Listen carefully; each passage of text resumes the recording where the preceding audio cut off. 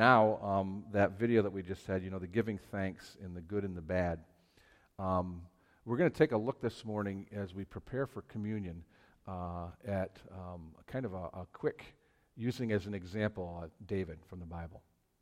Now, David was a man who was very well, very well involved and had a great idea of what it meant to have good things happen in life and bad things. Sometimes we can think about David that, boy, it was just great for him. I'm not sure. It's hard to tell when you read the Bible account how much of his life were things really good and how much of his life were things really bad. But he spent a good chunk of his life when things weren't good. He grew up as a boy with a father who had many herds, which would have been like lambs or sheep in that sense. And David's job was a shepherd. And so he grew up as a shepherd boy. Now, what that meant was, and this is a weird thing because I don't think we would ever do that today, but he obviously wasn't an adult yet. He was a boy. And I don't know if that means he was a boy of 10, 11, 12, 13. I don't know how old he was for sure. But he would go for not just days, but probably weeks at a time, all by himself. So he had a lot of alone time. He had an awful lot of responsibility at a very young age. Responsibility that we wouldn't even begin to understand today. That his father would put him in charge of all of his flocks and send him out in the wilderness with those sheep. And David was responsible to make sure that they got fed properly, lead them to the proper pastures, that he was also responsible to make sure that they found water, and to protect them from predators that would come. And David's father put that responsibility in him as a boy. With lots of alone time came lots of time to think, because when you're out in the wilderness and all you have is sheep around you, nobody's talking to you. So I'm sure he had a lot of time to churn things around in his mind to think. There were lots of scary times, I'm sure, too, as a boy. You're alone, number one. Not bad enough during the daytime, but you didn't go home at night. You were there with the sheep overnight as well. So he spent many a night in the dark. Who knows what the weather was like. Always aware that there were predators that would love to make dinner out of the sheep that were ferocious. They had lions, and they would have had bears. And no tigers, though, that I know of. Okay? But along with those scary times, there were also, I'm sure, glorious times. Glorious times. Alone, out in the wilderness, in the midst of God's magnificent creation.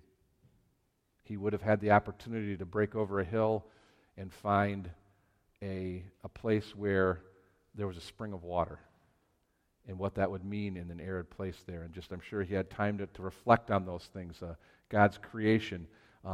When you're alone at night and he was watching over the sheep on a clear night, he could look up in the sky with absolutely zero stray light. And I'm assuming that the stars were just brilliant. And he was able to look up at those things and see God in that. The other thing that we know about David, I'm going to talk about in a minute, David was a worshiper. And I think he probably learned how to worship when he was with the sheep in the wilderness with nobody around to listen other than God. I'm assuming and believing that there were times that he would sing and praise God in the wilderness by himself, and it was not for show, and it was not for anybody else to hear because there was nobody else to hear there, and he just worshiped and praised his God. The only people that could hear him were the predators and the sheep. As he grew up, one of the things that happened to him is he became the servant of the king Saul. And that came about. Saul was plagued by an evil spirit that used to come and torment him.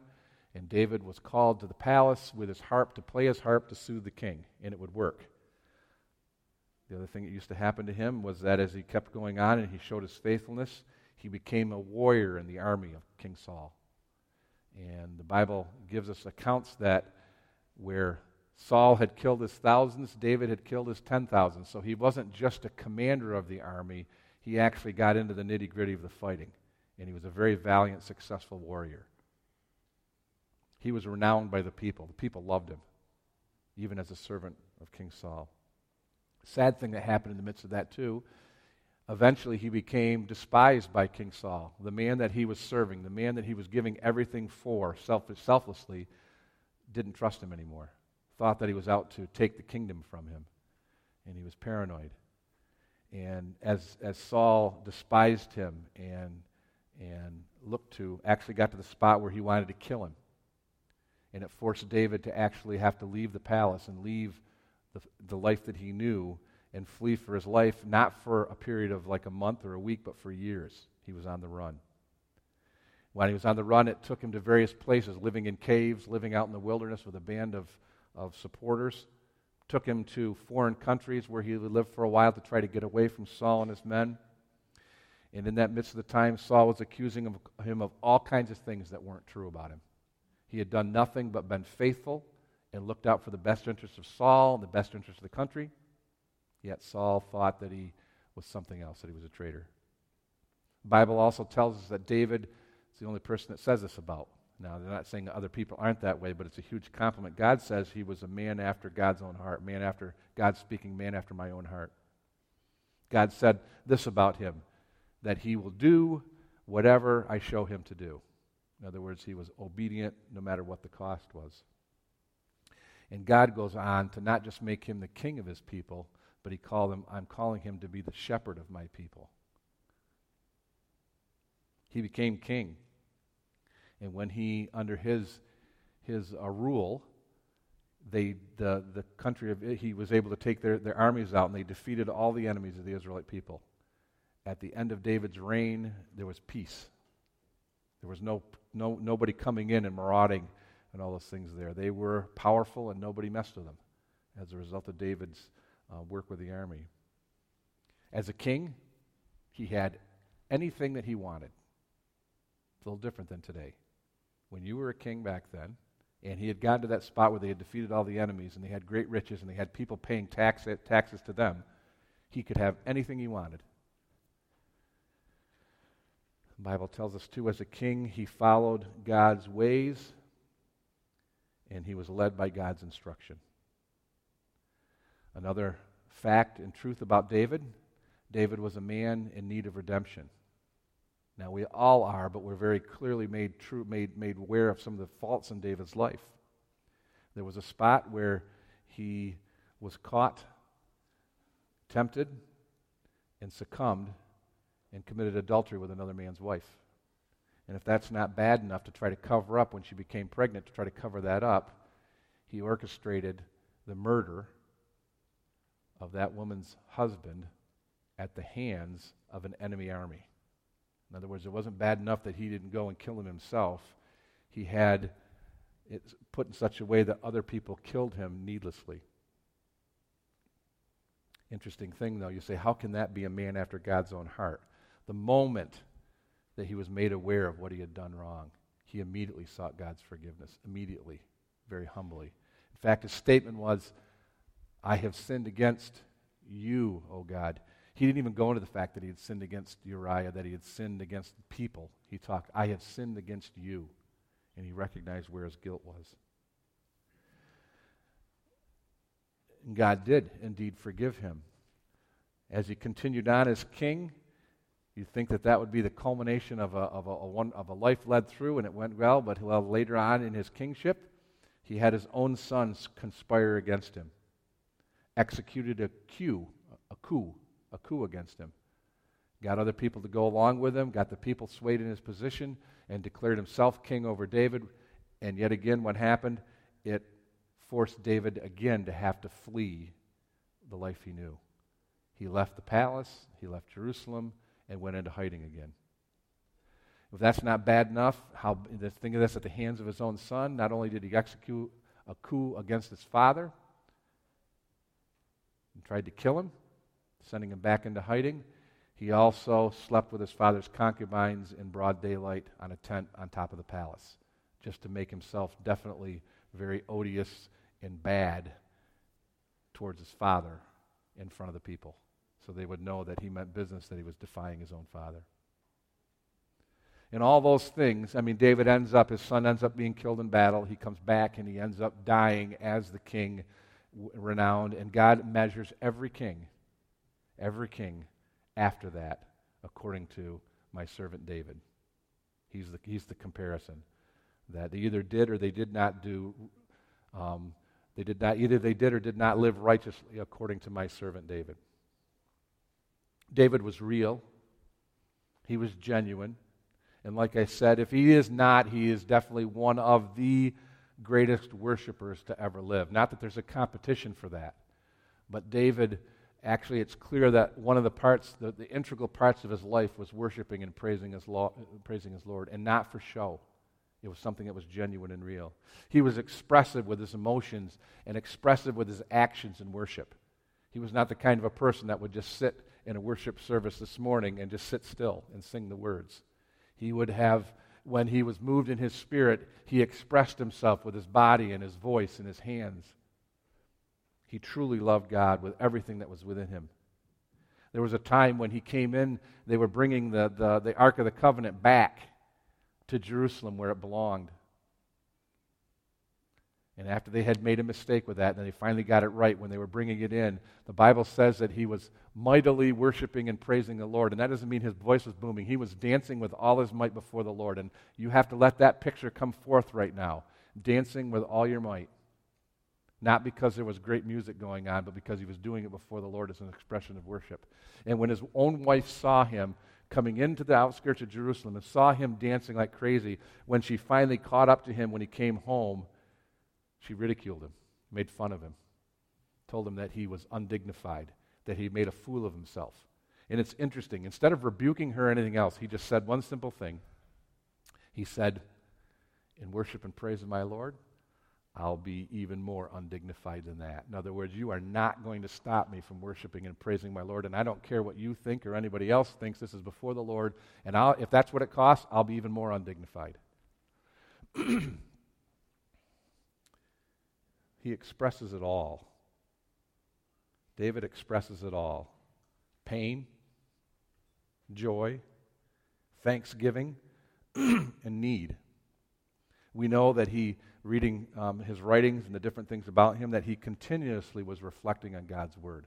Not only was he praising and worshiping God, he was the kind of a man who had studied on his own and read and reread and read and reread God's word, and he constantly churned that around in his mind.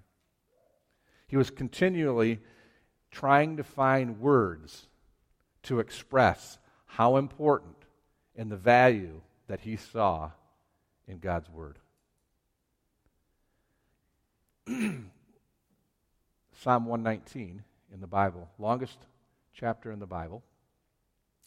I can remember early on in my Bible reading exploits, getting to Psalm 119 and going, oh my gosh, I got to read all of that because it takes like 3, 4, 5 pages long. But as I went back and looked at it over the last couple weeks again, boy, is it ever rich.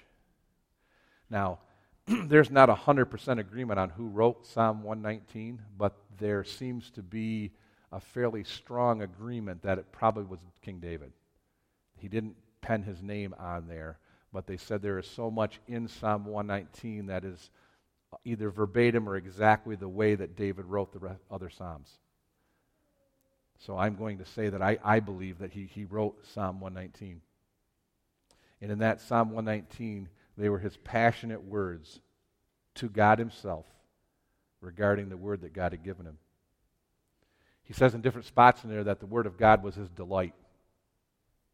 What he was basically saying is, God, your word brings me great enjoyment, great pleasure, and great, believe it or not, in other words, great amusement, to the point of actually making him laugh. And I can picture David not just having joy and, wow, this is awesome, but being moved to actually chuckle at things about what God would say and do. He often says, too, that your word of God, your word is precious, which meaning he was saying it was good, it was pleasant, beautiful, excellent, and lovely. He also realized that God's word, ready, was the key to seeking ultimate purpose in life. We've talked about this before. When we talked about the ultimate purpose in life and all those questions that everybody asks. David recognized that all the questions that human beings ask, what's the ultimate purpose? What's the ultimate source of life?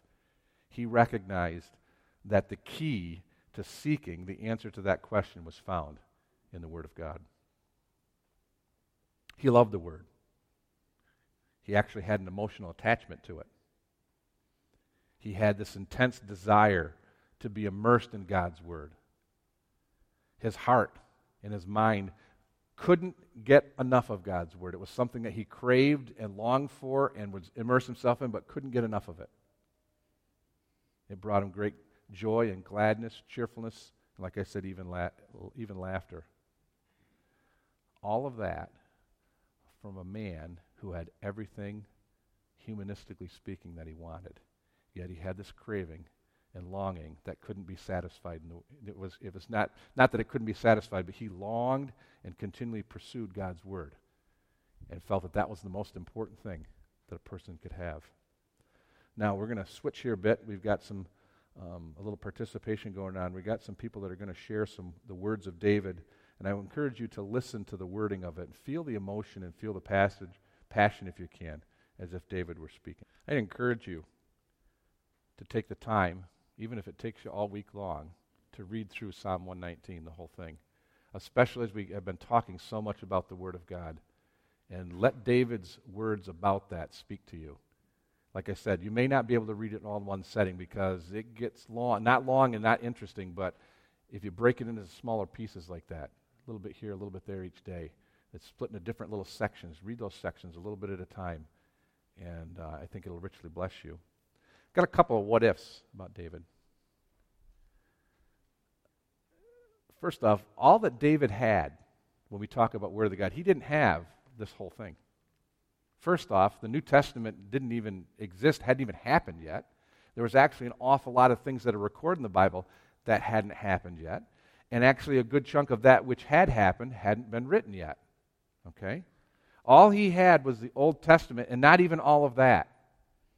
It's likely that when he's talking about your word, your laws, your precepts, your commands, all of those things, that all he was talking about would be the first 5 books of the Bible, which in all reality, you and I like Genesis and we like Exodus, but when we get to Leviticus, Numbers, and Deuteronomy, we kind of say, oh boy, that's what he was talking about. He was onto something. All he had was those first 5 books. He may have had some prophetic writings, but I'm not sure. We can be assured that he had the first 5, but I don't know how much other than that. A couple other things about David. Do you realize he never met Jesus? He never met Jesus. He never experienced the cross. Never even heard of it, other than possibly seeing that Jesus would come someday. I don't know what his understanding of that was.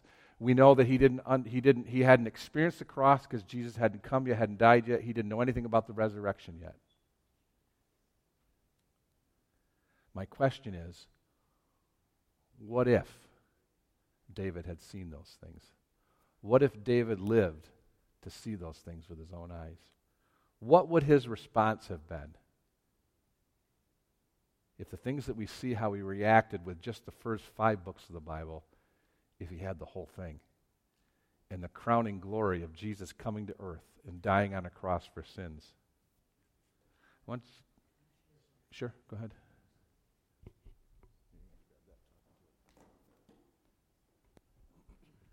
One of the times we were in China, that was the time after the Bibles had all been confiscated. This pastor that had an underground church quite successfully, we got to see a handwritten one sheet of paper about the size of Lynn's booklet. It was in Chinese, so I didn't know what it was. I said, "What is that?" He said, "It's a chapter of Leviticus." He said, "That's all I've ever had to preach from in my entire ministry." And his church was booming.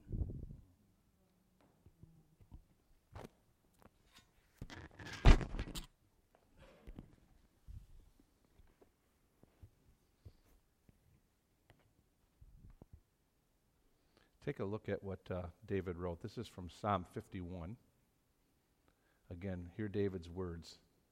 It says, "Have mercy on me, O God, according to your unfailing love, according to your great compassion. Blot out my transgressions. Wash away all my iniquity and cleanse me from my sin. For I know my transgressions, and my sin is always before me. Against you only have I sinned and done what is evil in your sight, so that you're proved right when you speak and justified when you judge. Surely I was sinful at birth, sinful from the time my mother conceived me. Surely you desire truth in the inner parts. You teach me wisdom in the inmost place.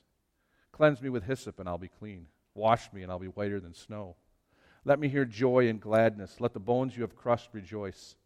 Hide your face from my sins and blot out all my iniquity. Create in me a pure heart, O God, and renew a steadfast spirit within me. Don't cast me away from your presence or take your Holy Spirit from me. Restore to me the joy of your salvation and grant me a willing spirit to sustain me. Then I will teach transgressors your ways, and sinners will turn back to you. Save me from blood guilt, O God, the God who saves me, and my tongue will sing of your righteousness. O Lord, open my lips, and my mouth will declare your praise. You don't delight in sacrifice, or I would bring it, and you don't take pleasure in burnt offerings. The sacrifices of God are a broken spirit, a broken and contrite heart, O God, you will not despise. In your good pleasure, make Zion prosper. Build up the walls of Jerusalem. Then there will be righteous sacrifices, whole burnt offerings to delight you. Then bulls will be offered on your altar.